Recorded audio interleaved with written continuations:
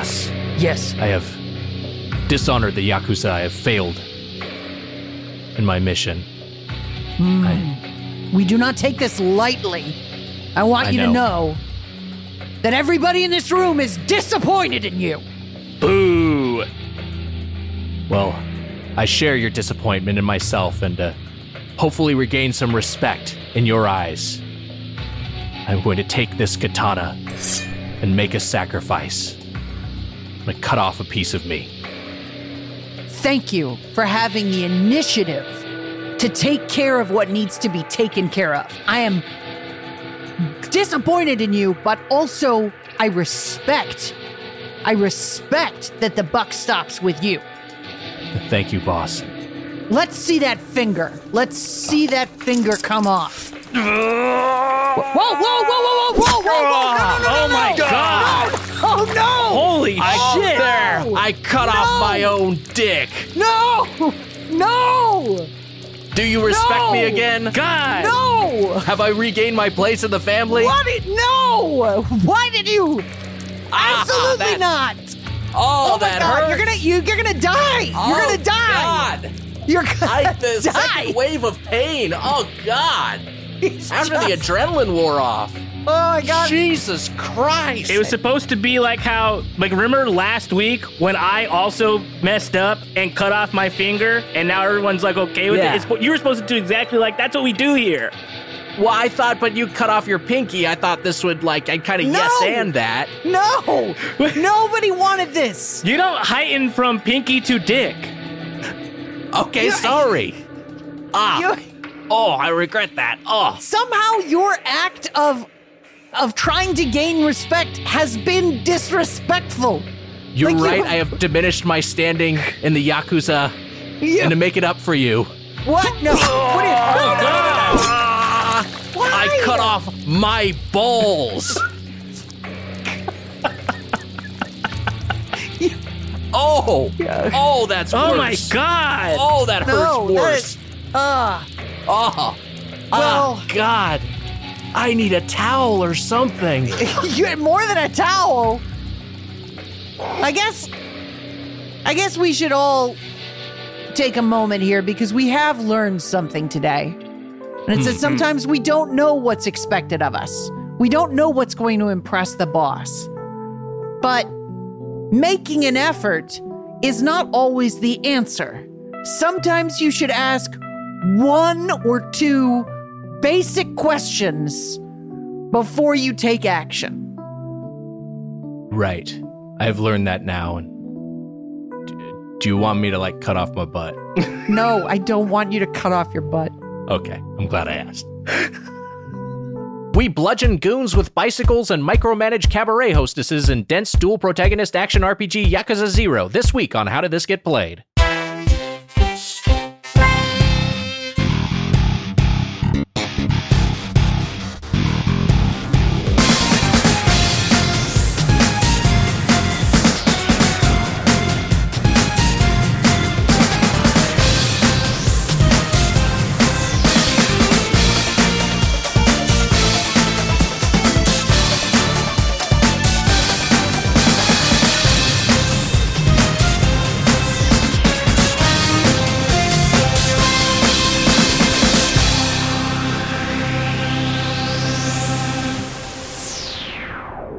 Hey, it's How Did This Get Played, the show where we discuss the worst and weirdest and Warwick Davis as Willow-est video games of all time. Wow. That third W was by @BoferDsNuts. I know what you're doing. Submit yours at GetPlayedPod, #WWW. Don't try to sneak that past us. This is a family show. I'm Nick Weiger along with Heather Ann Campbell. I don't get it. Wait, what was the... BoferDsNuts. Bofer?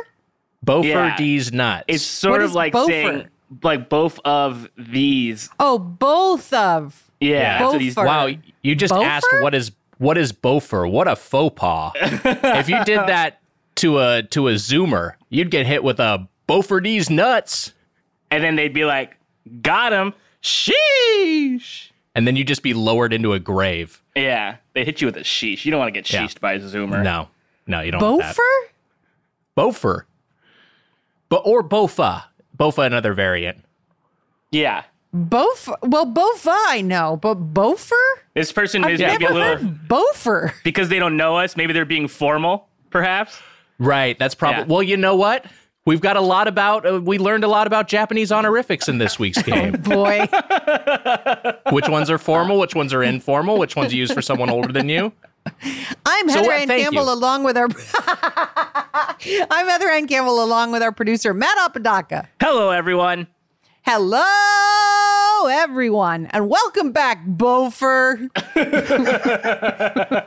Edge. Jeez. Boy, we have quite a game to discuss this week. I've been really, really looking forward to this discussion because I have a lot of thoughts on what we played. But before we do that, before we descend into what we call gaming hell, it is first time to briefly touch on a game we're enjoying or something that's happening in our gaming lives by first spending 70 seconds in gaming heaven. Matt, say when. Go for it, Heather. I just want to say, PlayStation Nation, I still got your back. But when I saw that the Xbox was on sale at Walmart, knowing that I'm part of a video game podcast, I was like, okay, I got to get an Xbox. So I'm joining up on the Xbox brigade. What do you guys call it? Wow. The X-Boys? Yeah, we're the X-Boys. The X-Boys? I had to I reactivated my Xbox Live account, and I haven't used it since the Xbox 360. So right now, the profile picture is a giant high-resolution circle with a tiny, tiny postage stamp, like screenshot from my avatar on Xbox 360. It's like looking at photographs from 2002. Yes. Like, they're very, very small. Yes. And of course, I looked up my favorite game on Xbox 360, Settlers of Catan. And boy, oh boy, was I bummed out that it is no longer available. Time's up.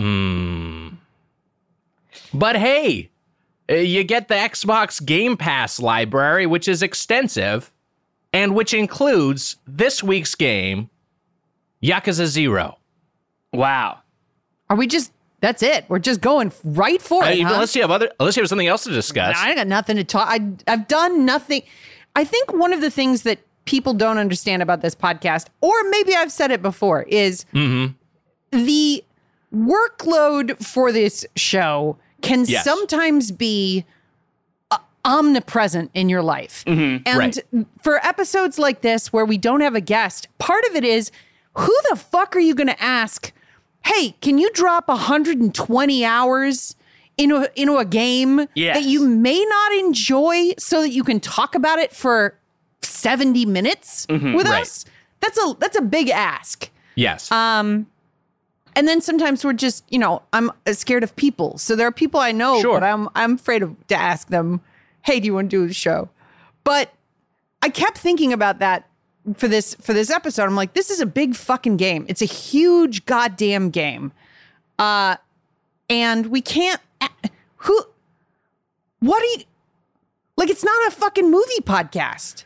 Right. That's the thing. We may need to rethink our format, and we'll figure that out. That's a discussion we can have off pod. But I will say that part of what we're trying to do is like, okay, let's have we discussed like, how do we make this more achievable for us, where we can give these games the sort of comprehensive attention that they demand, but also like have other things that we can do with our lives. And so, one of those things is picking shorter games, but the other thing is like, okay, hey, here's a game that we wanted to play anyway. And for me, this has been a game that's kind of been orbiting in my backlog for a long time. I believe that's the case with you too, Heather, right? You suggested this originally. Yeah, enough people on Twitter have been like, you should play Yakuza next. You should play Yakuza next. And I was like, which Yakuza should I play first? And they were like, Yakuza 0. And I was like, yes. Okay. So Yakuza 0 is an action-adventure game developed and published by Sega, which was originally released for the PlayStation 3 in 2015 in Japan. Its most recent release was on a system I've never heard of, the Amazon Luna. Oh, yeah. The Amazon Luna in June of 2021. That's That's Amazon's Stadia? Stadia. Yeah, that's theirs, yeah. Oh, their cloud service. Okay. Yeah. God. So this is an open world game that takes place in Japan from December 1988 to January 1989 in Kamurocho and Sotenbori, which are sort of recreation, like mythologized fictional versions of Kabukicho and Dotonbori in Tokyo and Osaka. So the first, you play as an up-and-coming pair of Yakuza or ex-Yakuza in the game. And that's, I mean, it's a GTA-like. Could you say that? It's a GTA-like? Yeah, it's an open world game. You can kind of pay the main narrative as much or as little attention as you like, but there is an endless array of things to do in this kind of sandboxy. And I would say that it is kind of, as opposed to, because it's a huge game. It is a massive game. Like the amount of content that's in this game. Don't be deceived by how long to beat. Saying that you can finish this game in 30 hours. You can if you mainline it. But I think if you're actually experiencing what this game has to offer, what this world has to offer, you're going to spend a little bit more time in that. But it's like huge in scope, but it's not huge in scale. It's like both cities that you inhabit are pretty small maps. They're like the size of an RPG town. They're just jam-packed with content and quests. Which is, I think, sort of an accurate game version of what it's like to be wandering around in Tokyo, especially in these neighborhoods. Like the Kabukicho is it's dense as fuck. Mm-hmm. Like I've been to Tokyo, I don't know, 7 or 8 times now, maybe more than that. And I've spent significant time there. And there are times where you're like, oh, I'm going to go check out this bar in this district. And you'll go to a neighborhood and it's like, okay, what floor is the bar on? It's not like I mean, New York maybe, but you're like, is this bar on the 16th floor of this building with 50 bars in it? Like it's a really dense experience and the addresses are all fucking crazy. So it's, I don't know. I had a lot of nostalgia feelings playing this game. A lot of I went to an area, the first thing I did in the game is I went to an area where I've drank before, went to a bar in that stylized version of the area, ordered the drink that I usually drink when I'm at that bar, and just sat there. And I was like, this is a lot. I'm having a weird feeling. Right. And as someone who has never crossed an ocean, I am not well-traveled. I will say that this is it's like a fun vacation to this fictional Japan, because it does feel very jam-packed and very alive. And it's also things like it's just the streets are pretty narrow. The alleys actually feel like alleys. Everything feels pretty compact. When you walk into a bar, it feels like, oh, there's space for one person to sort of walk. Everything is really, really compact. But so there's endless things to do in terms of, you can just eat and drink at so many restaurants. You can, go to an arcade and play actual Sega games. They've just got an Outrun cabinet there, and you can play Outrun to your heart's content. There's batting cages. There's pool. Hang On, Space Harrier, Fantasy Zone. You can go to a fucking arcade and spend all day on the crane machines. What do you call them? UFO catchers. Yes. Yeah, the claw machines, which are I got pretty good at, I'll say. But and then some of these things have quests involved, and others are just kind of there for funsies. It's just the array of things available. There was a point in this game where it's just here you can fish, and I was just like, oh, fucking course, there's fishing in this goddamn game. There's just you can just do absolutely everything that you could imagine. Yeah. You could do an interactive piece of software, and so there's that. But the main gameplay is combat based. The main thing is you're either Kiryu, who is one of the dual protagonists that Heather mentioned, who is like a very buff bruiser type, a big brawler of a dude, the strong silent type, and then there's also Majima, who is a much more of a kind of a Spike Spiegel from Cowboy Bebop, like a slithery sort of. He uses evasion more and counters more, but so much of it is just beating the shit out of an endless array of thugs of various sorts. I did not play Majima that way at all. I was like, oh, this guy's got a baseball bat. I'm going to unlock everything for the baseball bat. Yeah. Yes. Also, it was deep into the game until I discovered that the weapons that you equip can be used in combat. I thought they were just changing your stats. And then I was like, it's crazy to me that I can buy all these weapons and not actually use them. And nowhere in any tutorial that I experienced was it like, press down on the D-pad and you can use the sword that you have equipped. See, because that's interesting to me. And I was saying this to Nick before we started recording. I think what's going to be interesting about this episode and this game in particular is that I think we all played it in a different way, because I didn't buy a single weapon one time in this game at all. I didn't do any of that. Wow. And you finished the main story, which I have not done yet. Yeah. I'm 36 hours deep in this game. I still haven't finished the main story. That's something that I wanted to circle back to also. We were talking about the time commitment of this particular game and the how long to beat. The how long to beat suggests it's 30 plus hours, somewhere between 30 and 40 hours. I want to make it just perfectly clear. I think we started playing this game a month ago. We were like, let's play that as our next game. And we were like, that'll be one that we do for a while. Right. We had banked up a couple and we're like, we'll just play that over until we record again. And now we're recording it, I think, maybe 3 to 4 weeks later. Yes. I've spent 6 to 8 hours on the Cabaret Club mini game on its own. Right. Because there's so much to go for it, Nick. What do you want to say? I was going to say we should talk about that, because it's so the two protagonists. You've got Kiryu, you've got Majima, and they really kind of parallel each other in that they are both exiled from the Yakuza for various reasons. One gets exiled within the narrative. He leaves the Yakuza because he's framed for murder.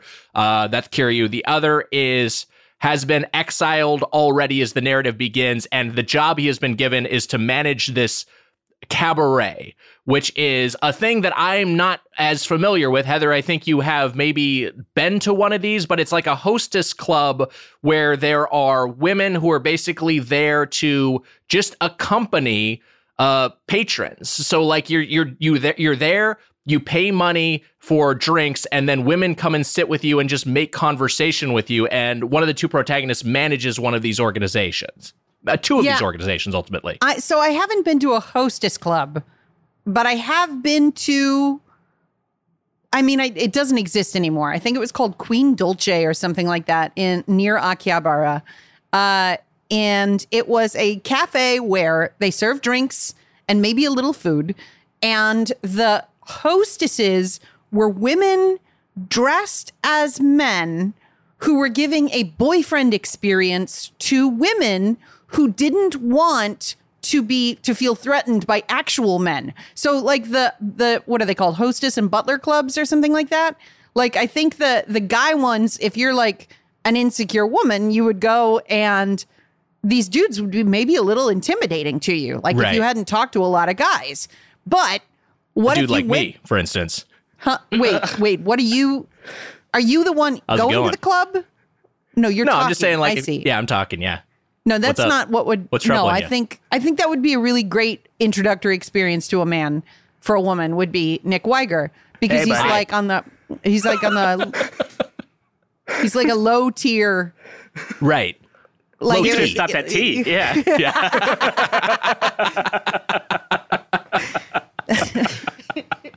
But so I went, and you get a drink, and my Japanese wasn't good enough to have full-blown conversations with these women dressed as men who were supposed to be boyfriends. But I did watch a woman come in with a gift for her, quote, boyfriend, and they unwrapped the gift, and it was a sweater, and it felt like I was witnessing a high school like a behind the track and field high school moment of like a birthday. Mm-hmm. And the host went back into the back and then came back out in the sweater.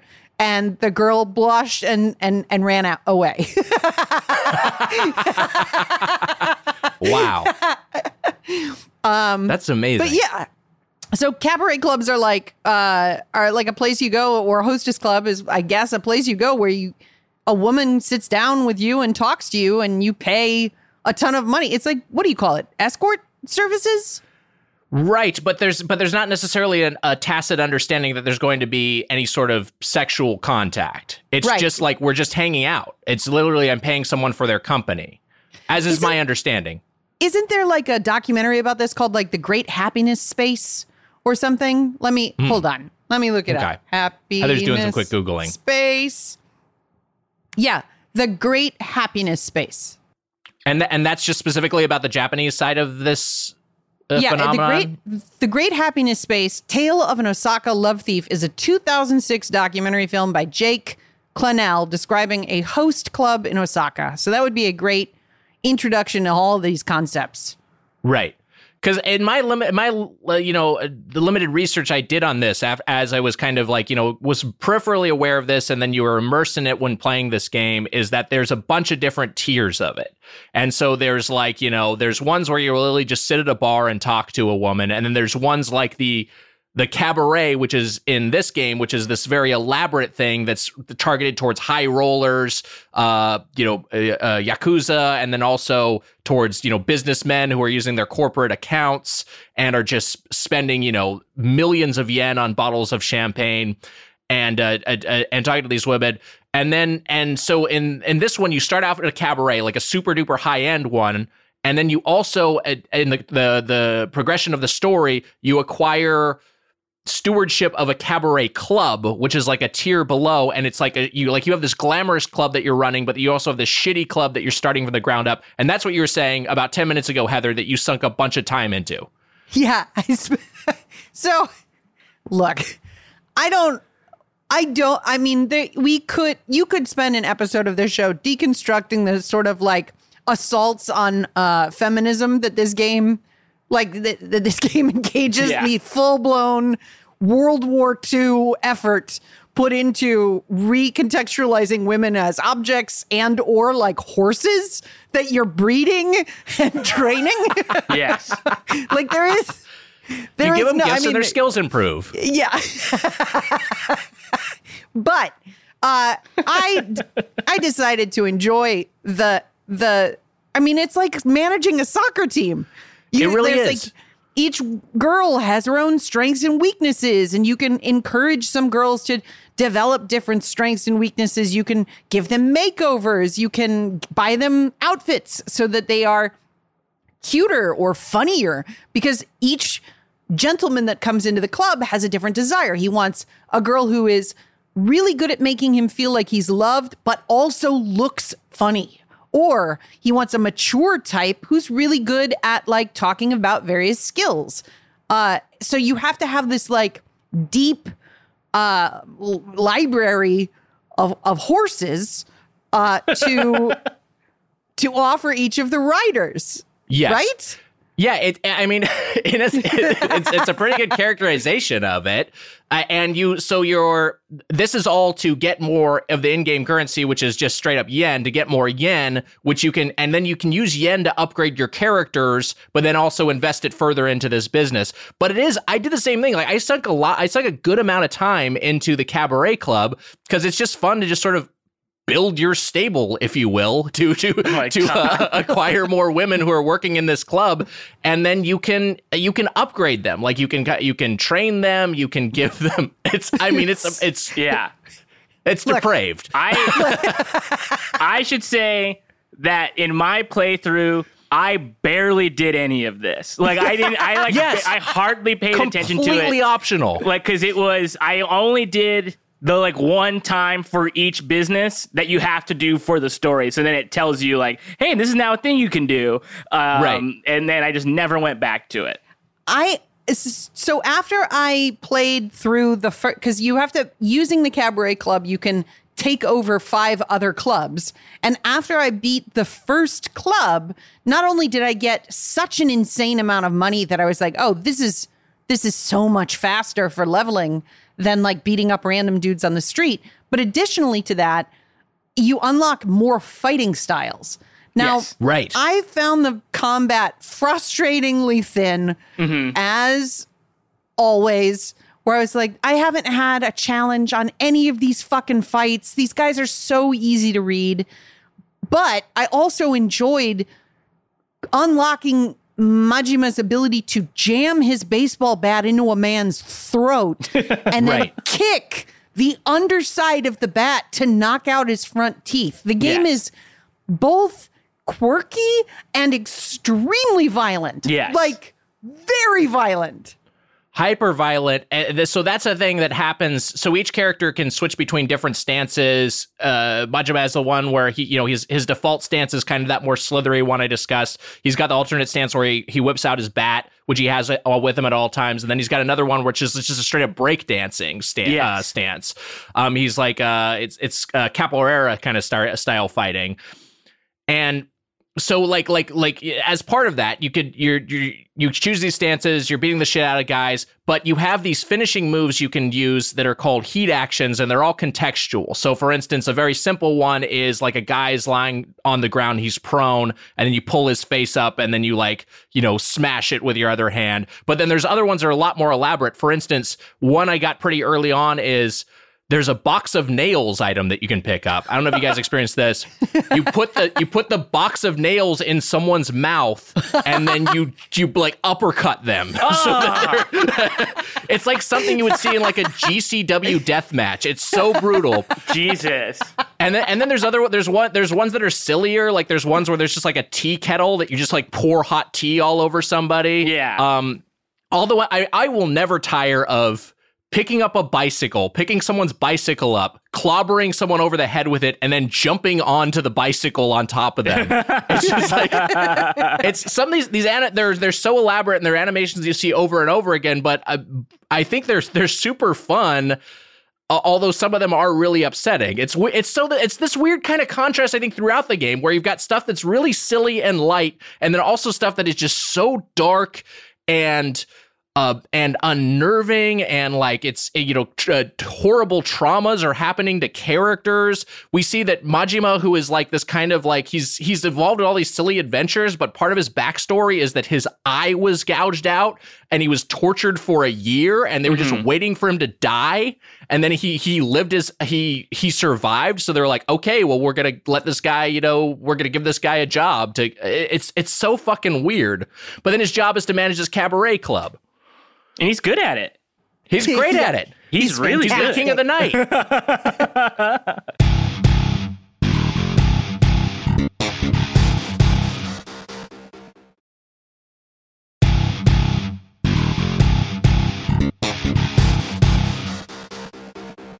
I'm sure we'll probably talk about like the overall plot, but like from what I gathered toward the end of the game, obviously I think this game chronologically came out after the first couple of installments. So this one serves as a prequel to the series.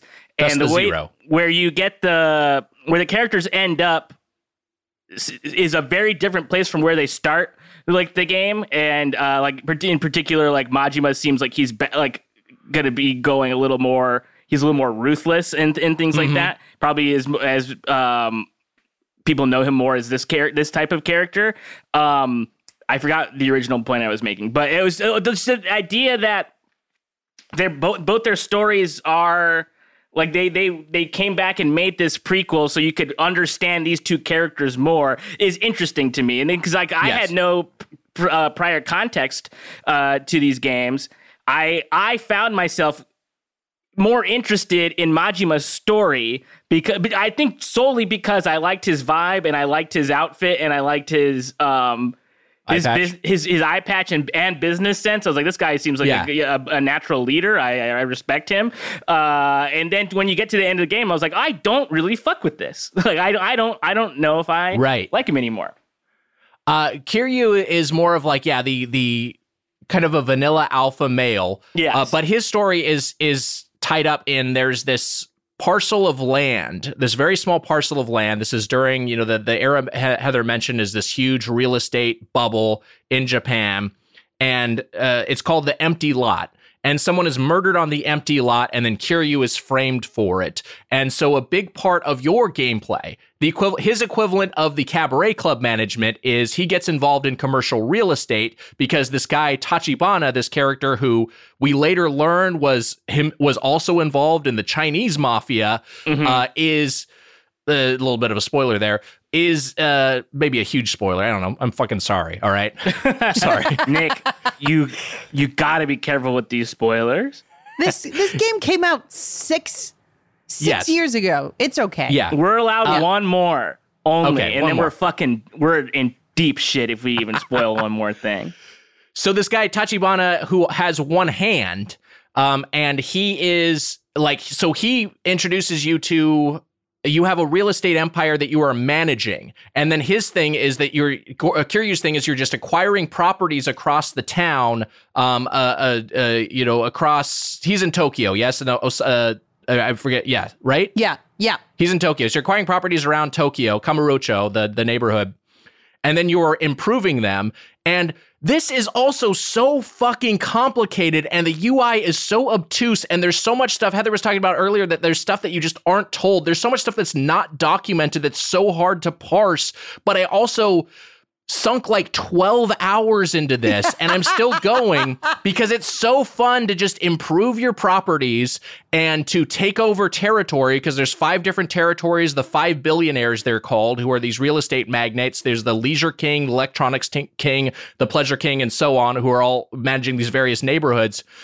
You try to take over their sector of land, and then at some point you have to have a battle with them.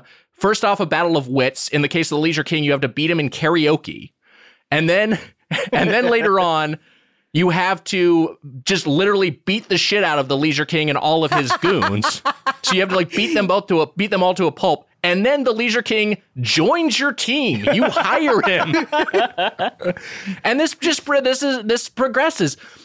There's also, and I know I'm rambling a little bit, but the subquests we haven't even talked about, which are called sub-stories, are bananas. They are absolutely insane. Just as an example, this is one we were talking about earlier, Matt.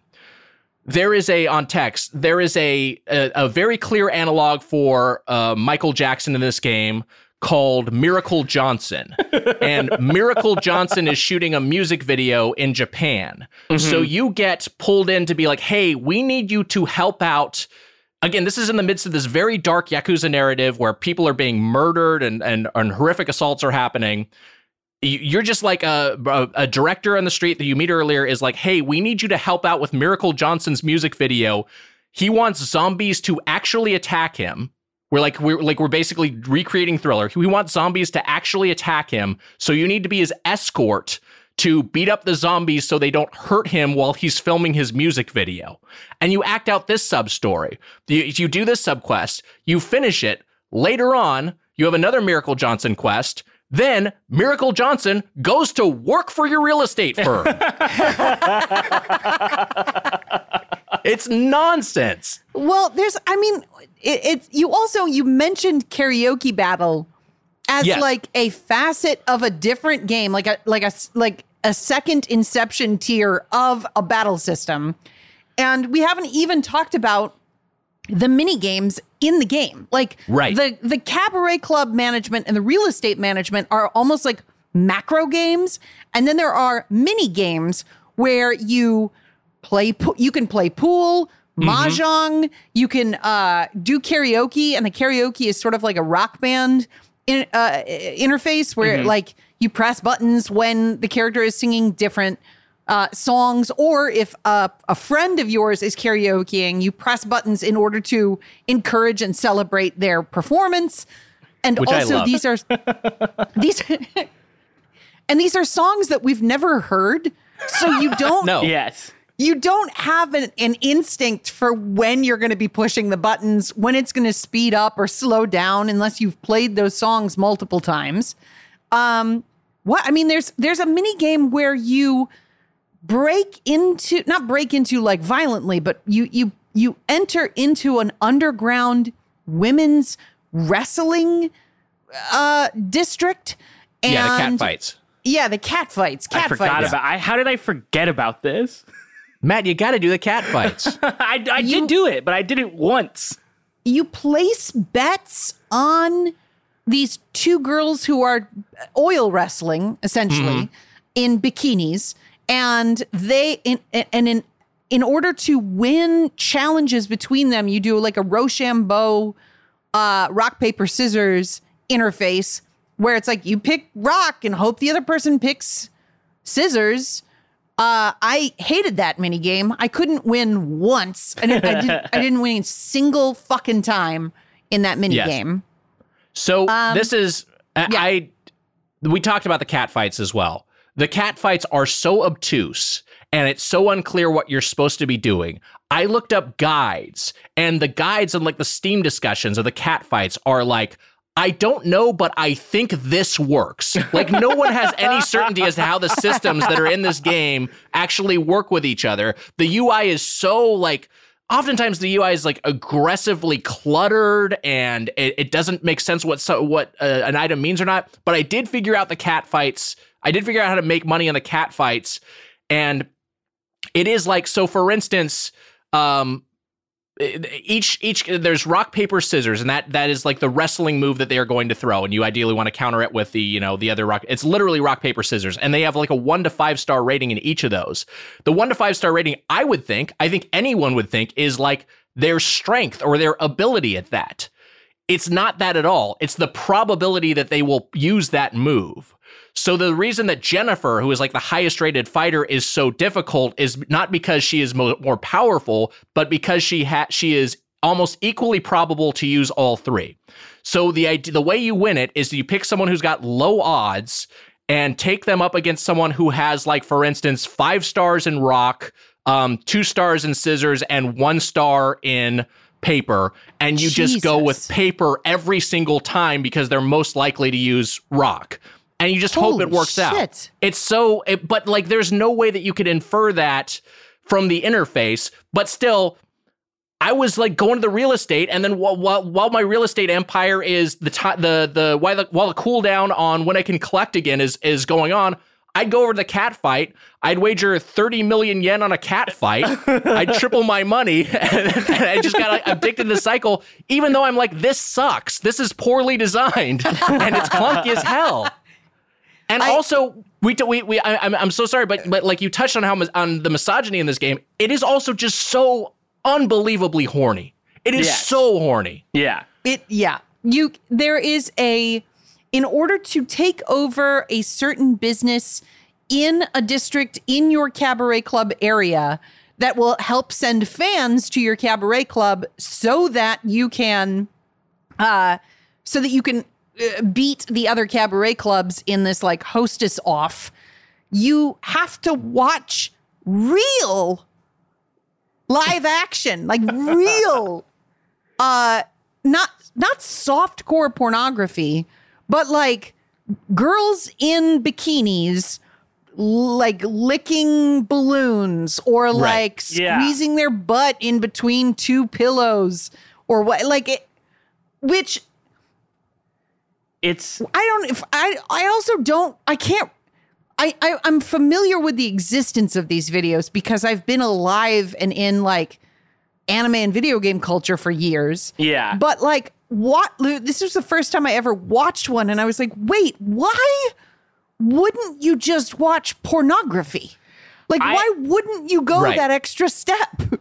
Well, why buy the Sports Illustrated swimsuit issue when you can buy Hustler? But there's a market for it. I think there's people who are like, maybe like, that's too much for me, but I don't know. I agree. It's bizarre. It might be cultural too. Like, it might just be like, hey, like, this is sort of like more culturally acceptable than pornography. Cause like I hadn't seen any of that before. And then the one that I did see, the vibe that I sort of got from it was, hey, this isn't pornography, but like, you can kind of imagine if it was, right? Right. Like you could sort of like, kind of like, you see what we're trying to do. You get it.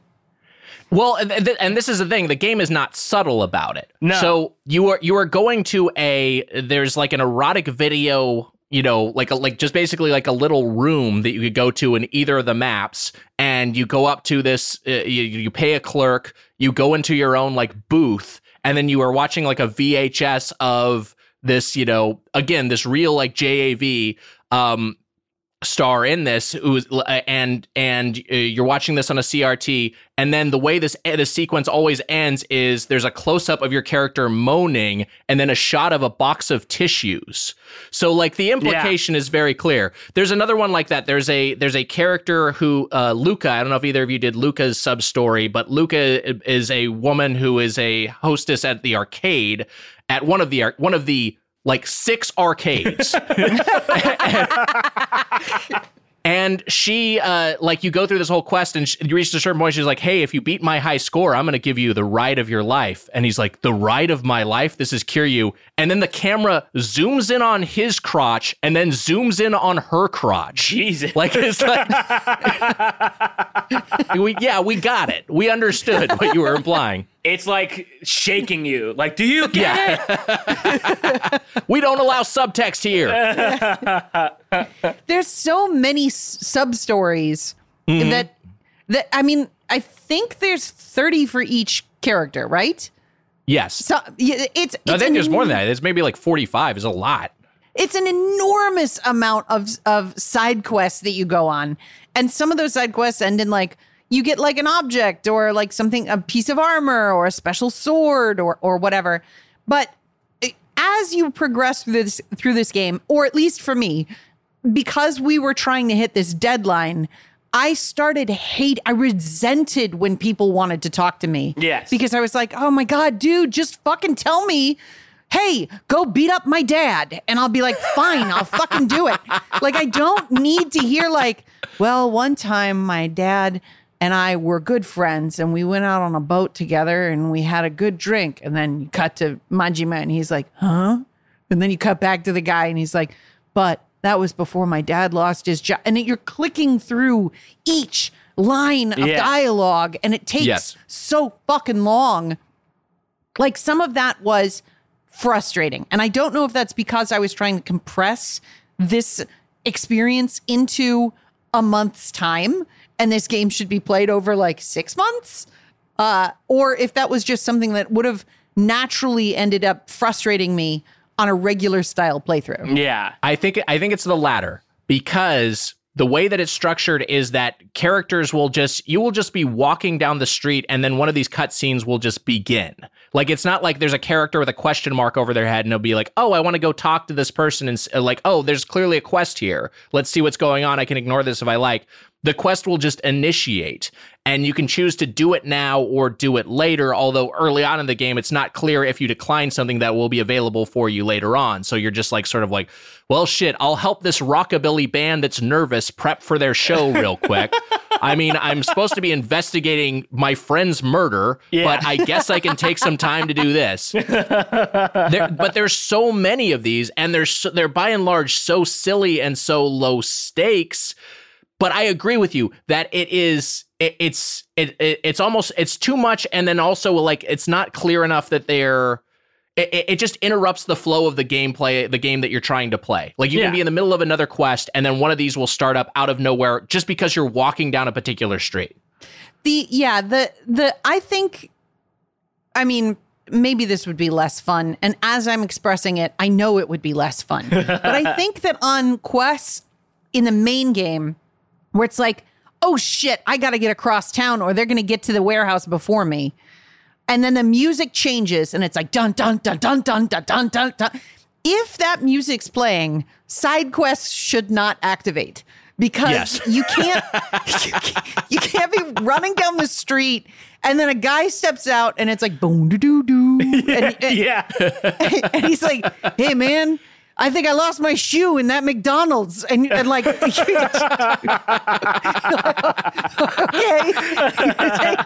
Step over, like handling this dude's fucking foot problems or whatever. And then after that quest ends, which is a significant amount of time, that thunderous action music kicks back in. And you're like, right.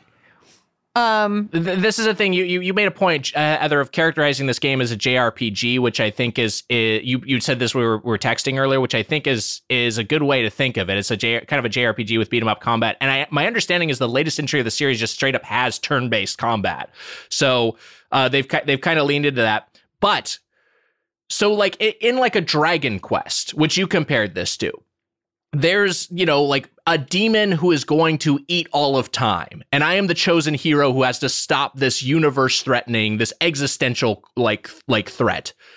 Yes, it is absurd for me to stop in this town and help this old woman get her cat off of her roof. Like that's an absurd thing for me to be doing because there's something much more urgent. However, the way this is paced, it feels like there is room for these sorts of these sorts of side quests, or these sorts of diversions from the main narrative. It feels like, yes, there is this important thing that needs to be taken care of, but it is not urgent as to the moment. Because the spaces are so compressed and because of what the story beats are, and there's so many of them, it will be like the scenario you mentioned, Heather, basically happened to me when an NPC who is my ally had been shot a bunch of times and I had to bring him medicine.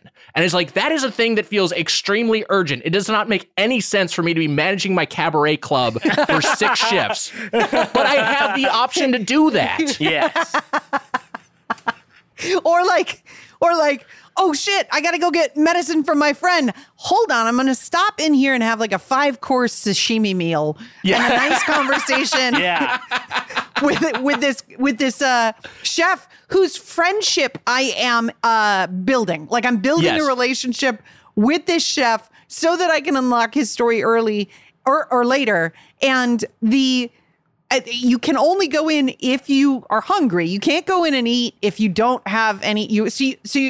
Unless you're going to take damage on purpose, like you're like, oh, I'll go back into this restaurant. And so sometimes after a big fight, when something is happening that you need to take care of immediately, it is the best time to sit down for a nice meal in a fancy restaurant.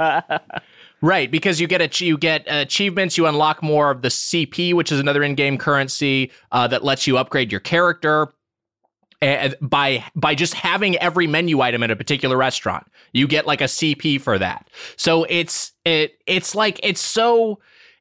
just so much in this game. It's just so dense. It's just it feels unrelenting, and it's hard to even find a time to. Yeah. I was reading. Like I look at the Patient Gamers subreddit, which I find is like, if you're an adult with limited time, as we all are, it's like an usually interesting discussions there because we have people getting to games like 6 years late, like we are with Yakuza 0.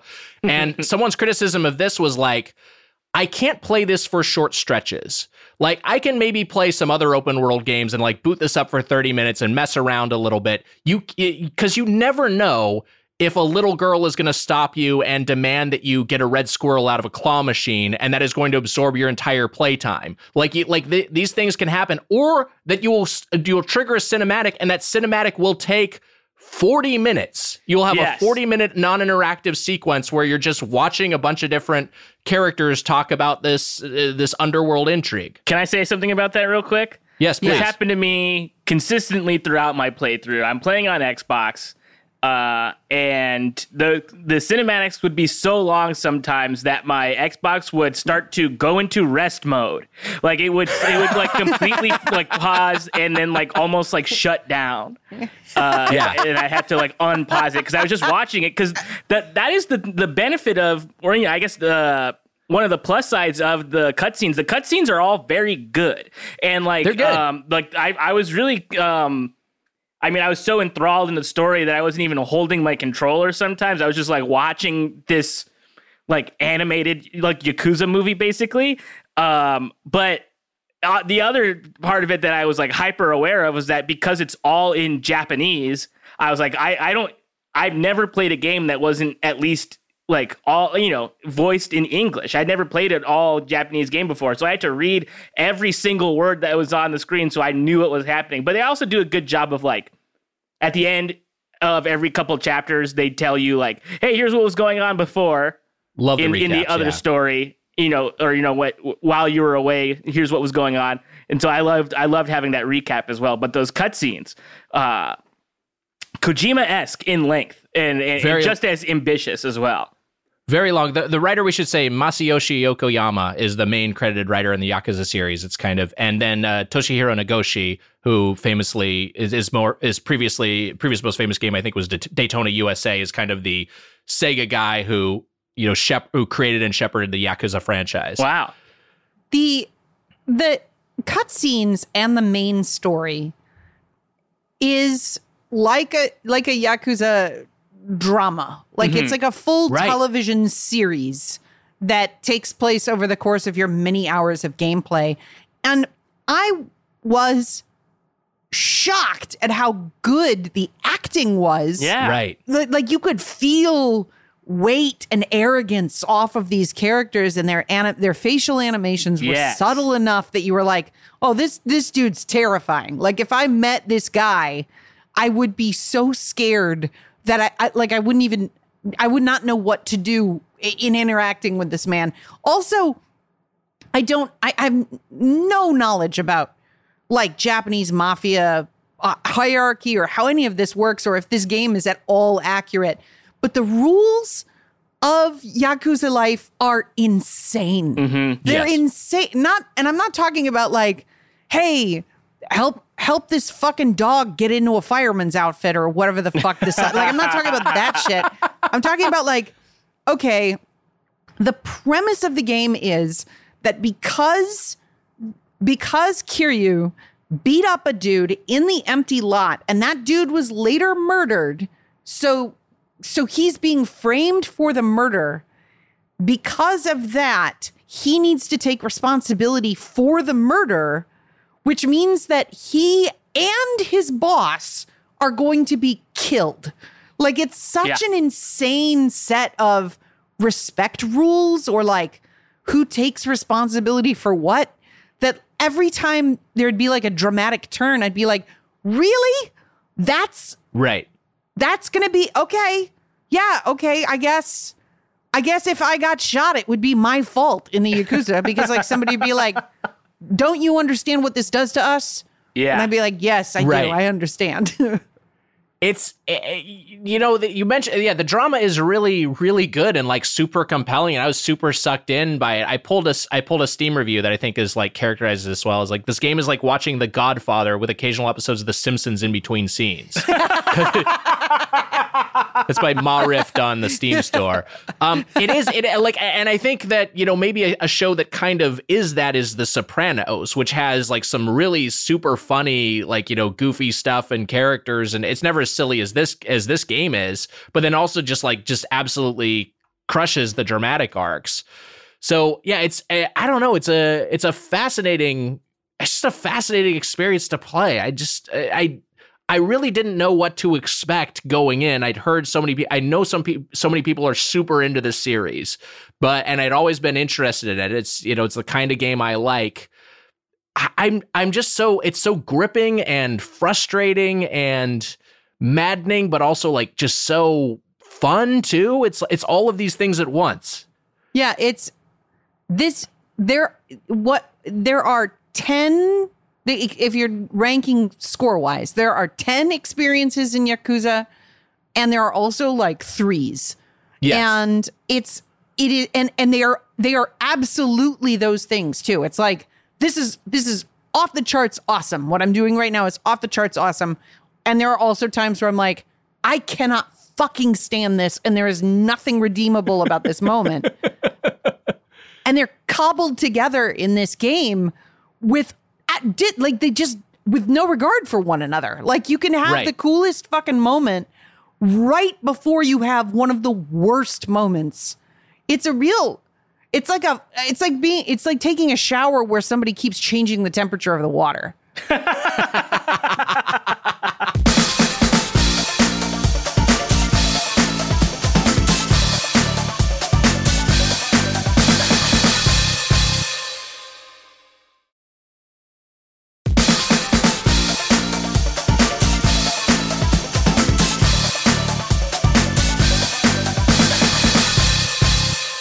I think the localization must have been so tough for this game, A, because there's so much dialogue, but B, because there's so much Japanese cultural stuff that they're trying to figure out a way to translate for a Western audience.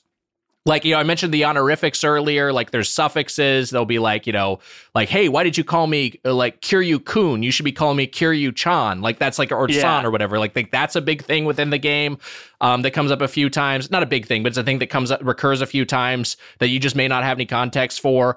There's also like, there's one quest when I was managing the real estate empire where you're interviewing a bunch of people. I love the quest. It was super funny because you were interviewing a bunch of like seemingly qualified people, and it turned out that everyone that showed up just did it so they get free cab fare. They're like, I don't want your job, I just want your cab fare, and they like run out of there. And then but as one of these, the way you're trying to expose these characters, these interviewees as frauds. One of the ways you do it is this woman is, I was like, I could not figure out what the hell's going on. But Kiryu's like, something about her story doesn't add up. And it's that she says she learned to cook as a kid living in a Japanese inn, and one of her favorite dishes to make is an omelet. And he's like, and the connection you're supposed to make is like, wait, no one would cook an omelet in a traditional Japanese inn. And it's just like, I have no context for that. I have no way to figure this out. I had to consult a guide to crack it. Anyway, all that said, you finish that quest, you go outside and you ultimately hire one good guy. One guy who seems unqualified, but ends up has a good heart. And you go outside and the other two characters who you didn't hire are beating the shit out of a dog. And so then it's like, Jesus Christ, what is happening? And then the guy you did hire stops them and is just like, oh, it's a barrage of madness. I felt like I was losing my mind. Did you play the side sub story where you have like it's a marriage proposal and like you have to guess like clues in a puzzle that a man has created for his girlfriend? No. And one of them is like, what is the opposite? Like, it's like, if you didn't like a guy, you'd call him a soy sauce face. What is the opposite? Yeah. And you're like, every choice in that puzzle is nonsense. You're like, I have no idea what it is that you call. And I was like, no sauce? Or no, I chose no salt. That man has no salt. Like, as I was like, oh, soy sauce is kind of salty. And so like the opposite would be like a no salt face. And that was wrong. And there was there's nothing you could do. It's just like, nope, sorry that you didn't get a good result out of this side quest. Yeah, I was like, there was a pork bun question where it was like, what's an item you would have with a hot mustard? I was like, I don't know, I'll pick pork bun because I think I would dip a pork bun in some hot mustard. And the NPC was incensed. Like, who the hell would do that? What the fuck are you talking about? That's my favorite thing about when you're wrong. They treat you like the biggest idiot on earth. Because like there's like some of the, like we were talking earlier about like the honorifics in this game of like there's other like members of like I guess higher up Yakuza or like other people you have to meet throughout the game and stuff, and you have to set this meeting like at a restaurant. There's a sequence where you're at a restaurant and you have to make sure you're sitting in the right spot, and like what do you do when you get up? Like what do you do when the person comes to your table like and to sit down with you? Do you get up and greet them and stuff like that? And I would not make it as a Yakuza because they would think I was the rudest person alive because they just wouldn't let me. I'd be so rude. You're not polite enough to be a murderer. No. I will say that we haven't really talked about the art in this game, but I think the character designs are so good. And I think that as, like it's for a game that was last gen, came out on, I think it came out on PS3 as well as PS4. Yeah, PS3. It looks fantastic. I think the art is so good. I mean, the higher ups, the Yakuza higher ups all look like a distinct like flavor of piece of shit. Like they look like super cool, but also just so slimy, which is so great. And then I think the protagonists look awesome. The ladies are easy on the eyes. I also like the environments. Yes. Yeah. Environments look great. Yeah. Like there's a day-night cycle. So like you can wander around what is effectively Kabukicho at night and all the neons lit up and it's really cool. Yeah. And also, even though you can't enter into every building, if you approach a lot of buildings, there's sound that comes from inside those buildings. So you'll hear like the sounds of a restaurant, or you'll hear the sounds of a convenience store. Like you can go in those, which like is really nicely immersive. You never hear businesses in Grand Theft Auto when you're outside of the business, right? Yeah. It is, I would say, contrasting it with like a GTA, it is because I think it's so compact and there's so many NPCs and you can't just like kill anyone. You can't just like run up and like beat the shit out of a random person. Like they're just like sort of civilians. You can only fight when you're in combat mode. It feels it feels so alive. It feels so like vibrant and like a real city. Although you can't run up to most civilians and beat them up, but if you see a drunk guy, you can go shove him, and then he'll be like, "Hey, what do you? Fuck you!" And then you can murder him and curb stomp that guy. Yes. Like you can pick fights with some people. Well, that's what I love is like you'll hit someone, you'll pick up a signpost. And you will like club someone over the head with it, and then you will crack it over their face like you're hitting a T-ball, and then the combat will end, and then they'll just be down on their knees like, "Oh, I'm sorry, man. You're really tough." It's just like, I just killed you. Yeah, there's one. I think that Kiru did where in beast mode because you have different fighting styles. Stances, my favorite was beast because it was just. You can pick people up and throw them at other people. But there was one attack where if you did this to anyone, they would die. Like 100% die, like for real, immediately. There's absolutely no way a human being could survive this, I think. Where he picks you up over his head and you're upside down, and he slams you down on the ground head first into concrete. Right. You would die immediately. Yes. You would there's just it's very funny, but you would absolutely get killed. Your head would crack.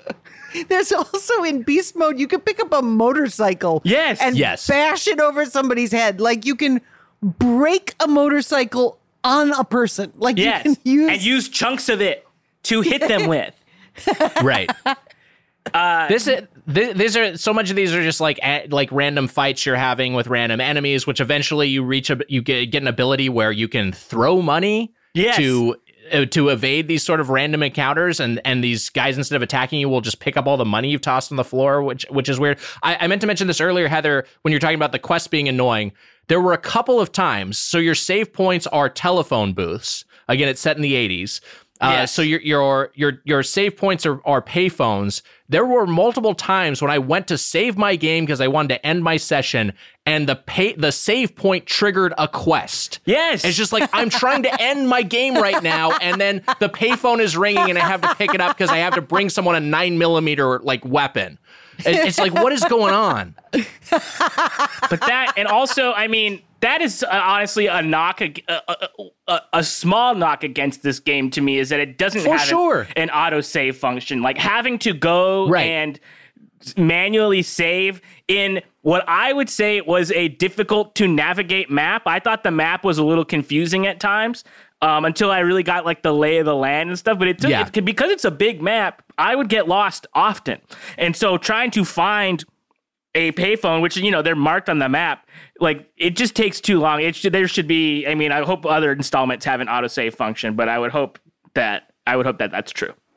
Yeah, I think absolutely that's a fair point. You have to be mindful of your saves. I did, playing on PC, get a few crashes, which was super annoying and lost some progress, including having to redo one mini boss fight because of the save system. And also I think more generally, there's an aspect of this game doesn't feel like it necessarily has respect for the player's time at all times. It's just like there's not an easy off ramp for a lot of these things. You'll just be interrupted when you're trying to do something quickly, and so that starts to get a little bit tedious. Like there are times when the game feels tedious. Mm-hmm. Yeah.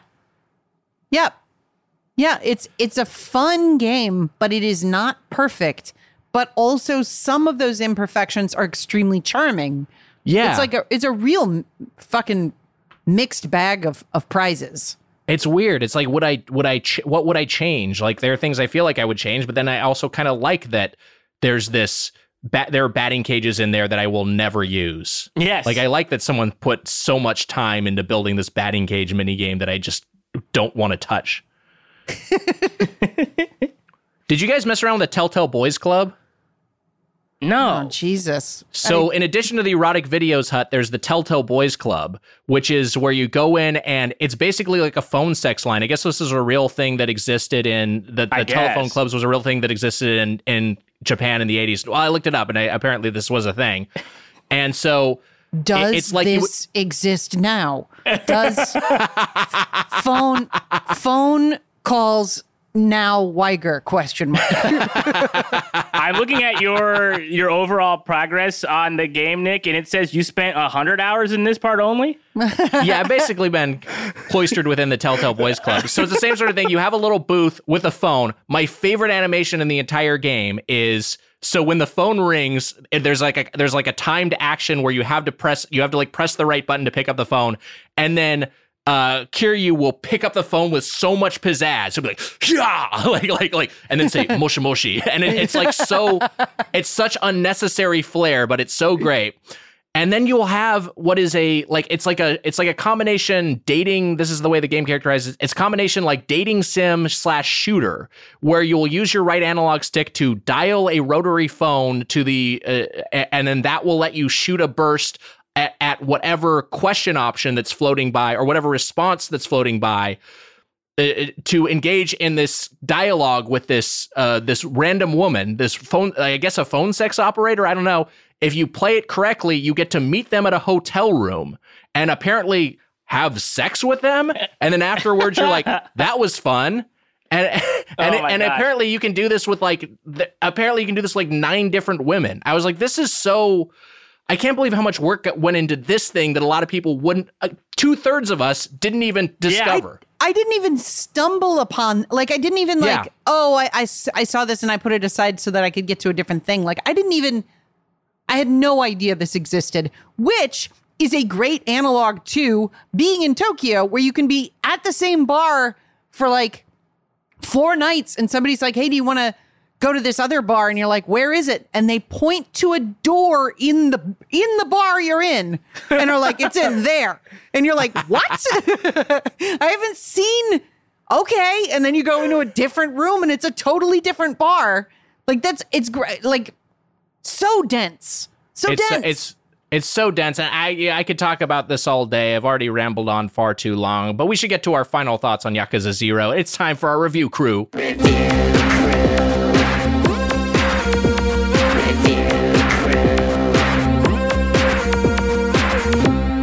Review crew. So we'll say something positive about this game and give it a numerical decimal rating. My positive thing is we mentioned earlier that the kind of the cabaret club, which is where you are, again, amassing a bunch of hostesses to build your empire. You can spend as much or as little time in the game in that mini game as you like, but there is just like there's so much good music in this game. There's just a banger of a pop song that plays while you're in the main menu, while you're preparing your club for the night. And that's what I'm going to use as my positive thing. I'll play a little bit of this.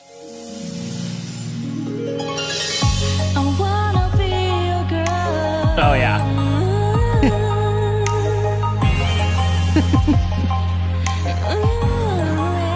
It's crazy to me how many things the game does, like, well. Like to have a song this good in it is wild, considering how many things are in the game. Yeah.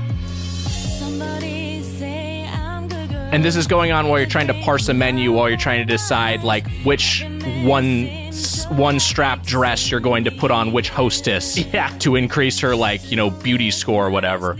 Anyway, it's great.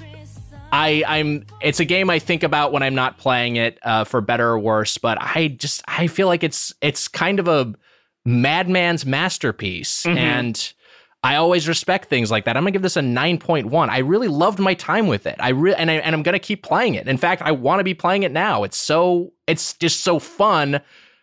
And the stuff that annoys me about it is also stuff that I find compelling. I don't know, Heather, what do you think? Well, my positive thing about a game with lots of positive things is a thing we haven't even talked about, which is the disco mini game, where you dance with a partner at a club.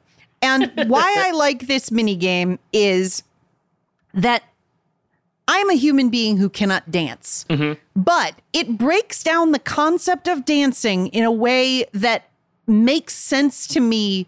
Like, oh, yes, this is essentially what dancing is. You have to be in specific poses at specific times in the music. And the more complicated your approach to those poses is, the better you are as a dancer.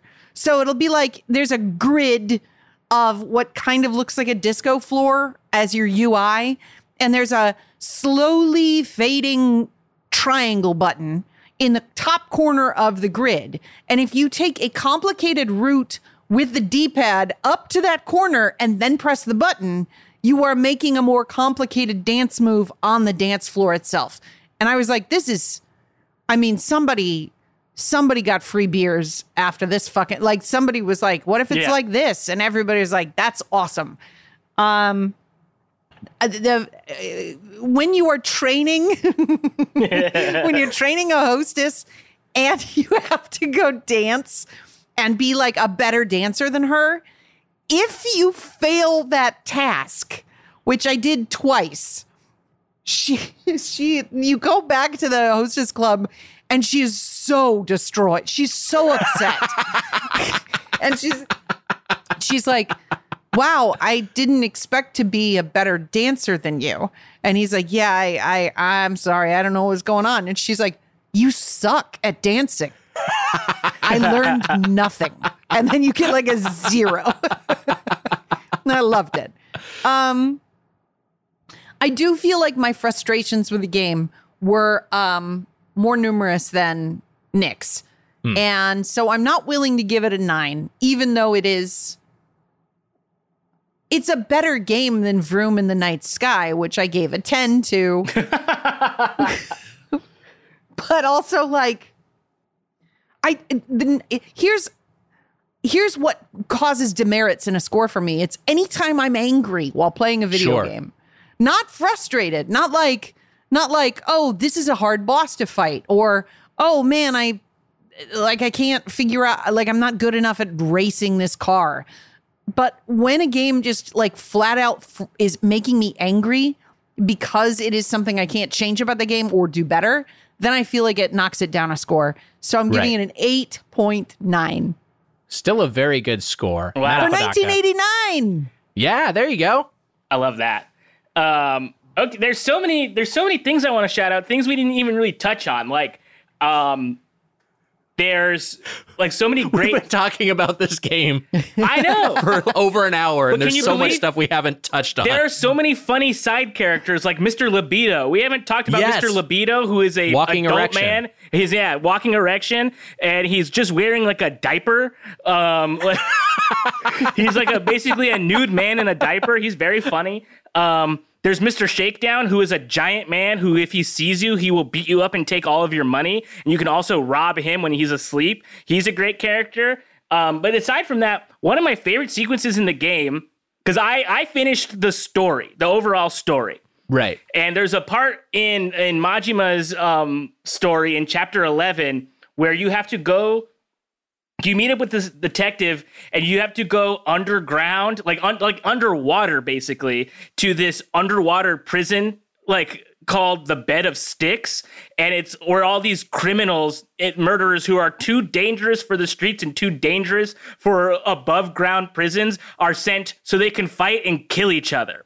And it is so fucking. This to me makes this game, it takes it from just a Grand Theft Auto thing to like a Grand Theft Auto / like Metal Gear / Kingdom Hearts sort of type lore, where some of it's pretty straightforward, but then you have something as wild as this. And I loved the idea of Bed of Sticks is so interesting to me that I'm shocked that this isn't a movie. I was so like, this idea rocks. I love this. And so there was that, and then there was one screenshot that I wanted to shout out. It's the final thing that Majima says, because I like I said, I loved Majima. The final thing Majima says before you start the sequence, like before when you're at the point of no return, The bed of sticks is where you fight the Joker, right? Yeah, there's like a Joker in there. There's like a Chucky. There's like a human-sized Chucky. Okay. So this is what Majima says right before you hit the point of no return. This is probably my last day on Earth. Gonna make sure I go out with nothing left undone. So like that's giving you an option. You can go back outside and finish any sort of side things before you finish the game. But the sentence, "This is probably my last day on Earth," is such a funny, definitive statement. Right. And it rocks. And I love this game. I was shocked. I took this game to the beach. I played it on my backbone. I could not stop playing this thing. I loved it. I'm going to give it a 10. I fucking loved Yakuza 0. Wow. And there's stuff I haven't done. I want to go back in and do these other things. Yeah. Yeah, you gotta do the cabaret club. Gotta do the real estate empire. Well, those were our thoughts on Yakuza 0, but maybe we're wrong. Maybe we were wrong.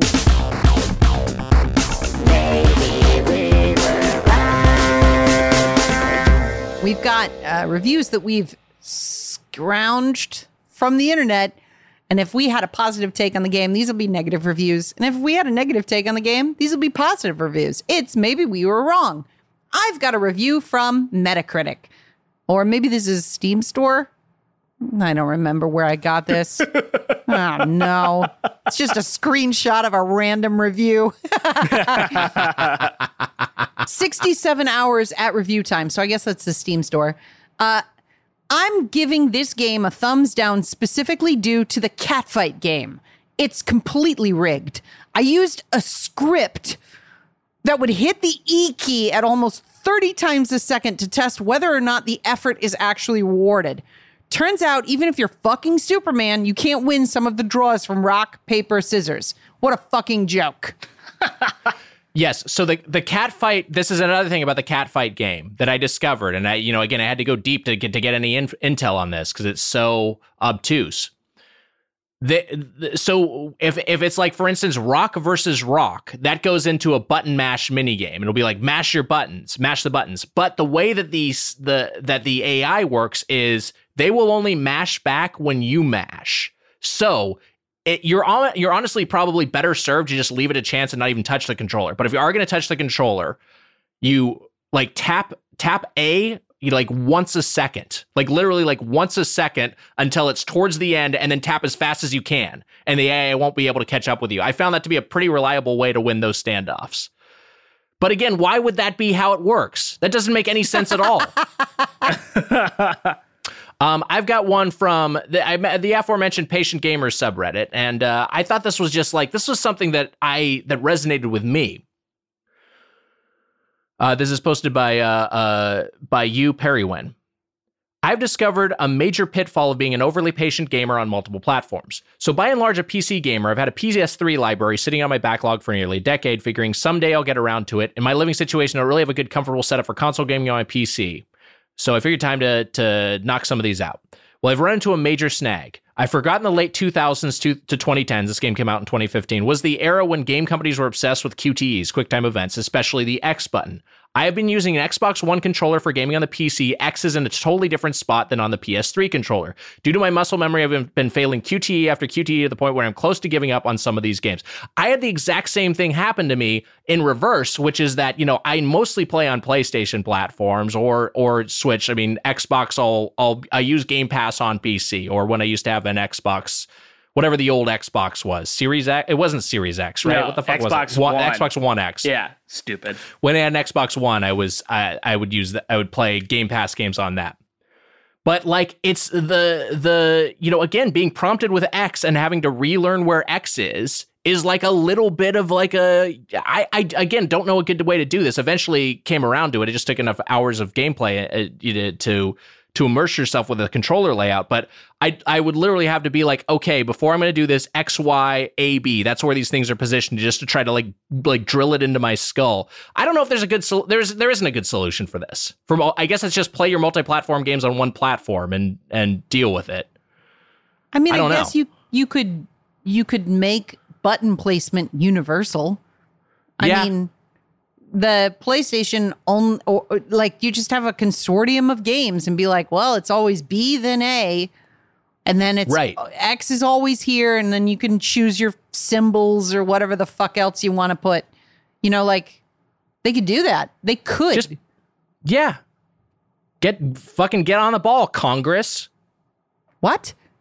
They're too busy investigating this January 6th thing. Trying to put Patriots behind bars. I have another review here if we have time. Yeah. This is a 4. This person reviewed it in 2019. I think the name here is Kunao? I don't know. I got Yakuza 0 in this month's Humble Bundle. What am I, Nick Weiger? I was really looking forward to playing this game since I'd been eyeing it on Steam for a while. Honestly, I'm glad I never pulled the trigger on this title. When I first saw it on Steam, the store page gave me the idea that it would be kind of like Grand Theft Auto, only with Yakuza. And it's not really the case at all. For me, Yakuza 0 feels like a visual novel with sparse moments in between where you can walk around, get in fights, that sort of thing. But the game never feels deep enough or interactive enough to be able to really capture my attention all that much. It feels like Grand Theft Auto super light. The city map isn't all that big, and the things you have access to are few and far between. There are very few times that you are really given the chance to actually make any sort of decisions, and when you do, it never feels like it has any sort of impact. Another aspect that I found fairly annoying is that this game is rated M for mature, for blood, intense violence, sexual content, strong language, use of alcohol. It's pretty ironic that Yakuza 0 managed to get an M rating and actually failed to deliver on almost any of these aspects. If you're going to be an M-rated game, you should own it. Yakuza 0 actually goes out of its way to constantly avoid showing any sort of graphic violence. The blood shown in the game is fairly tame by almost all standards. The intense violence is PG-13 at best. Use of alcohol is some dudes drinking beers. And as far as sexual content goes, if you consider lingerie that literally covers everything, then you are a pearl-clutching prude. Sure, they say the F word, but so does everyone at my job. Oh my God. Wow. This guy fucks. Yeah, this is just like a regular Yakuza.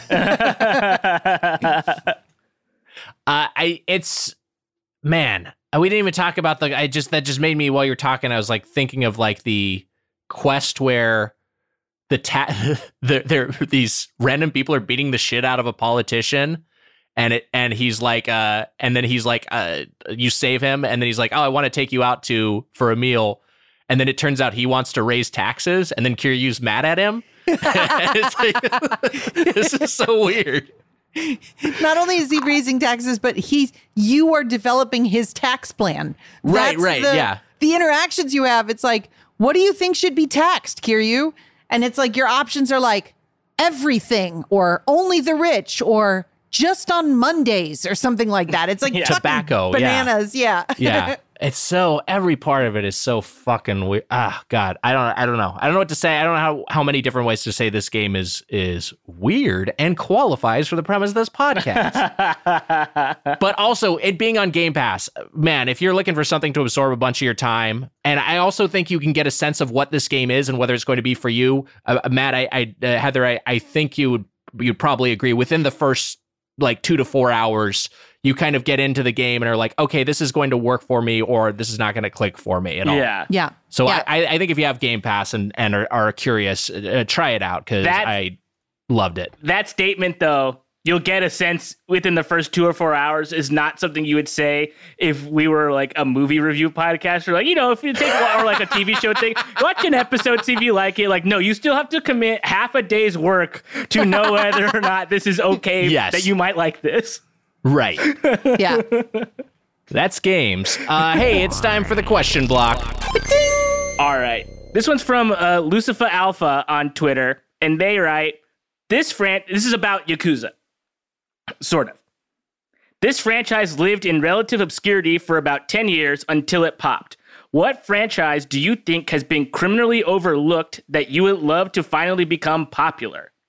Very good question. Yeah, I from what I've read, Yakuza 0 is kind of the game that put this franchise on the map with Western audiences. Before there, it was a little bit more of a niche game and more just very, popular enough in Japan to earn 6 sequels and a prequel, but hadn't really like had a breakout.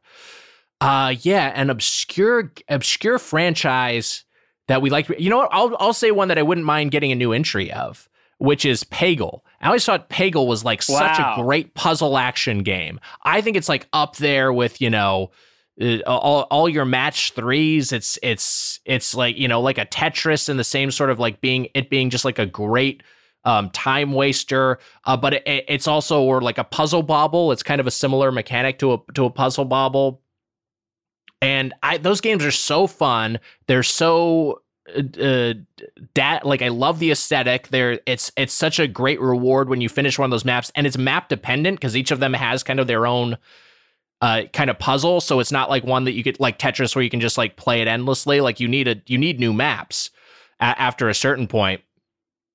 And kind of like pachinko, I guess, is another way to describe it. I mean, it kind of is pachinko. With a little bit more user control. And I feel like there was just Peggle, there was Peggle Nights, and there was maybe a Peggle for mobile, and then that was it. I feel like the franchise has maybe been just off the map, and I would love to see a new Peggle. Like, there's give me a new Peggle. Too. Why not? There's Peggle too. Okay, yes. The guy at E3, there's like a whole, he was like a meme, this guy. Because he was overjoyed to announce Peggle 2, and nobody seemed to care as much as him. And that was almost 10 years ago when Peggle 2 came out. So it's been a while. Maybe there are new Peggles and I just haven't noticed. What about you? Man, this is a hard question. I don't have an immediate answer, which makes me wonder if all the games I play are popular or if I'm like can't think of anything being like, oh, people should play this, which is literally the concept of Heather's Hole. So I don't what is like, there old Dreamcast franchise maybe like a Power Stone or something? Sure. I wish there was more typing of the dead. I wish that there was. I wish there were more F-Zero games. There you go. I wish. I don't know. I wish there was still Secret of Mana games that were actual sprite-based Secret of Mana games instead of what Why isn't Mother 3 come out here? There's a lot of answers, but nothing like what you just described, Nick. So I feel like I've come up short here. I think that's the Mother franchise. Like if Earthbound was like more of a hit in the States, or there was like a resurgence of it, and then we just started getting new Mothers, and the Mothers were all being ported here. It wasn't like there was one that was ever ported. I mean that feels like that would absolutely qualify. Yeah. So I guess, I don't know. Apodaca, you got an answer for this? I do, but now looking at it, it's going to seem like such an odd answer because it's Yakuza? It's Yakuza, yeah. It's like this one. Duh. No, it's because there's a movie. They made a movie based about it. So like that, you could argue that is a case for it being popular already, but the movie is not good and they shouldn't have made it. And I think... I'd still think it's talking about Postal? No, Postal 2 specifically. No, the Prince of Persia franchise. I think is so good and so interesting. The gameplay is so fun, and like obviously those games, like Prince of Persia: In the Sands of Time, is considered one of the greatest games of all time. So like, of course, that's popular, but. What I'm saying is to ignore that and give me more of them because I'm asking. I want more. Right. Give me a PS5 version. I know they're coming out with the remake that looks like shit, but hopefully they are taking this delay and making the graphics a little nicer because they look bad. But I think it's it's one of my favorite franchises ever. I love it. Yeah, it Sands of Time sort of set up for it was such like a great it was a completely new thing, but it was kind of like a translation of that, tone into 3D. I'd remembered the old 2D, messed around with the old 2D ones. Yes. Which were just so gloriously animated. I shared with you the Super Famicom port of Prince of Persia, the first one, the 2D one. Yes. Has like maybe the best box art I've ever seen. I put that in the chat, and we were talking about this earlier. Yeah, but unbelievably cool. Yeah, Google that. It's just like, it's so, God, it looks so fucking rad. Just like, it's like, I want to play that. And the game's not exactly that, but it's still very good. I was going to say, the game isn't really this at all, but it's such an interesting promise. I love it. I mean, like, give me a game give me this game. Yeah. Make this one. Yeah, give me that skeleton who's in lava for some reason. Give me that guy with 6 arms back there. And a cute little mouse in the foreground. That's fun. You play as the mouse. That's the game. Hey, hit us up on Twitter and Instagram at GetPlayedPod, or send us an email at getplayedpod@gmail.com, or leave us a voicemail at 616-2-PLAYED. That's 616-275-2933. Music and engineering by Devin Bryant. You can follow him on Twitter at BaffleGabs. And Matt, it's time for you to tell us next week's game. Next week's game, Phoenix Wright Ace Attorney. Goodbye, everyone. Goodbye, Bucket. Edge. Do you want me to, like, cut off my butt?